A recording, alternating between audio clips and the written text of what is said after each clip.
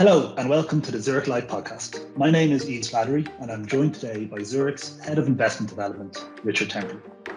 This investment podcast does not constitute an offer and should not be taken as a recommendation from Zurich. Advice should always be sought from an appropriately qualified professional. You can subscribe to this podcast through iOS and Android, which will allow you to download and listen offline. Today we're going to be speaking about recent market events that have made the headlines, what this might mean for investors, and ultimately what Zurich Investments' outlook is in relation to the Zurich funds. So good morning, Richard. Good morning, Ian. How are you? Excellent, thank you. And I hope all good with you. I'll just get straight into it. So October defied the history books as equity markets recovered very strongly across the month after a somewhat mixed September. Can you talk us through what the key events for the month of October were? Okay, I'll try. Obviously, we've had a very strong run in equities this year, following on pretty strong year last year, with the exception of that big correction in end of February, early March. So equities have been strong. As you said, they came off just a little bit in September, mainly to do with the fact that we've had a pickup in inflation in America in particular, and we'll be talking about that later on. But last month, I think markets rose primarily because we've had some very strong earnings around the world. So third quarter earnings have come out very strong in most places. We have very strong economic growth, strong earnings growth, and that helped the markets, the equity markets, rise during the month of October. Bonds did not perform so well and fell back further. You've mentioned earnings there, which the Q3 earnings have been coming through and they've been pretty positive. But what's the economic data been looking like on an overall picture if we take, say, GDP over the last number of months and what we might expect, and similarly with the likes of PMI data? Yeah, well, economic growth has been exceptionally strong since the early parts of the pandemic. The recovery in economic growth has been exceptional, and that is moderating now. So the last number of months, we've actually seen economic growth moderating. It's still positive.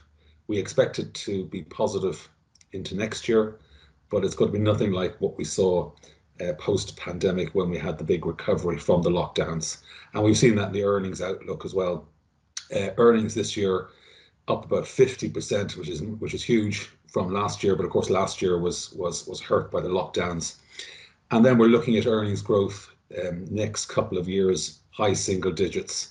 So a moderation in economic growth and earnings growth, but still in the positive territory.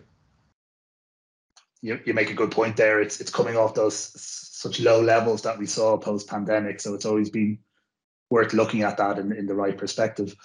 If we just maybe talk about some of the more individual asset classes in further details, you mentioned equities were strong on the back of the earnings momentum we saw.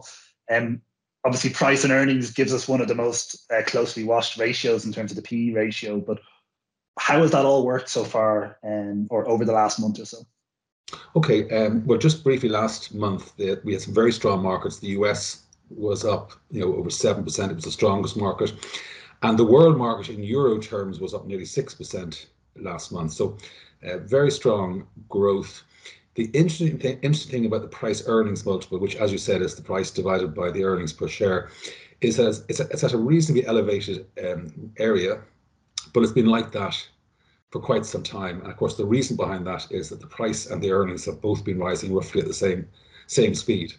And that's why the price earnings multiple, it is, it's about 19 times for the global stock market forward earnings, which is on a standalone basis is not cheap, to put it mildly.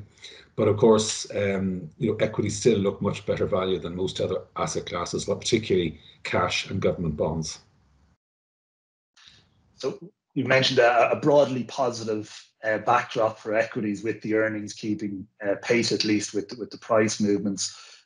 That concept of relative valuation is something Zurich look at quite closely, particularly in our multi-asset funds. And I think it's been clear to the market that we have had a cautious outlook for government bonds. So maybe could you discuss what we've seen in government bonds over the month of October and some of the reasons behind it? Yeah, I mean, we have not liked government bonds for some time, and the reason is that they offer a very, very low yield. In Europe, it's a negative yield. In the US, it's a slightly positive yield, about 1.4% currently for 10-year bonds. So bonds are not attractive. When you compare that with equity markets, which have a dividend yield of about 2.5%, and an earnings yield, which the inverse of the price earnings multiple of about 5%, equities still look much more attractive. And that is why people are moving into equities and continue to move into equities. So when it comes to government bonds, we don't really like them, and we prefer corporate bonds to government bonds. Corporate bonds offer about a 50 basis point pickup in yield over government bonds. So over the last 18 months, we've been selling government bonds, buying corporate bonds in our multi-asset portfolios. And the duration of the bonds that are left in the portfolio, the duration is low, which means that if interest rates were to rise, there won't be much volatility for the bonds that we have remaining in our portfolios. I think that's a great example of the active management approach that Zurich employs in being able to do and make those sort of decisions. I suppose we spoke about equities and we've spoken about bonds, but if we look at the overall economic picture, economic data has been positive and there's been a general optimistic mood out there, but there's always risks. And we did mention inflation earlier on. I think it's fair to say that's probably one of the bigger ones, but what sort of risks are we identifying across investment markets at the moment? Okay, well, I think the two ones which I've probably covered is that, on a standalone basis, the price earnings multiple is not cheap. So that's one thing got to have in the back of our minds all the time. The real danger at the moment is the prospect of that the rise we've seen in inflation, particularly in America, that it isn't transitory, that it's more permanent, and that would not be a good environment, particularly for government bonds and cash, but also for equities. Equities don't like high inflation. Almost no asset class likes high inflation. And, so we're watching those numbers very carefully. The whole market is. We're keeping a weather eye on it. And US inflation, short-term inflation has gone from just below the target, which is 2%, up to over 5% today. And we believe it's transitory for a couple of reasons. One is there's the supply chain has been clogged up. So various commodities aren't getting through, even though there's strong demand.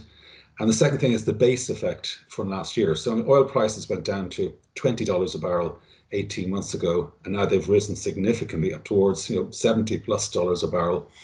And that's an inflationary move, but there's a base effect. So some of these commodities have come from very low bases when the lockdowns happened. Now things are returning to normal, and these commodities have risen sharply, and that's causing inflation. As we go through the next 18 months, it is probable that inflation will come back down towards the target level of 2%.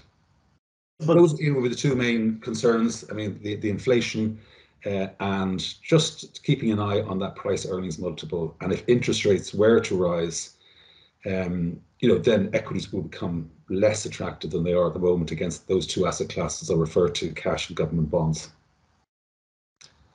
But the relative valuation outlook from Zurich still favours our equities, and that's represented into our funds as well. If I could just ask you two final questions together is what's the current positioning of Zurich across our portfolios and our multi-asset funds, and how does that feed into our outlook into the future as well? Okay, so when it comes to assets, we maintain an overweight position in our bias towards equity markets. Obviously, we're active managers. We may at some point reduce the equity slightly, but we maintain a strong equity bias. We don't like government bonds, as I've mentioned. We prefer corporate bonds, and we don't like cash for obvious reasons. So that's a kind of our asset position, and we're maintaining that and have held that position for a number of years now, and that has helped us outperform significantly against our competition, including this year and including last month. We had a very strong month in relative terms to our competition. So the performance has been good. One of the reasons is we've had a strong equity bias, and the second over the last couple of years is we've had a strong bias towards some of the technology stocks and those kind of sectors, and an underweight position to some of the sectors that we call bond proxies, like consumer staples and utilities.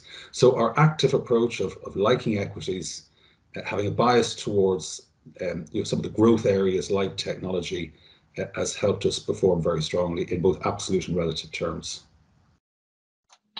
Perfect. Thank you very much for that, Richard. And that brings us to the end of this podcast episode.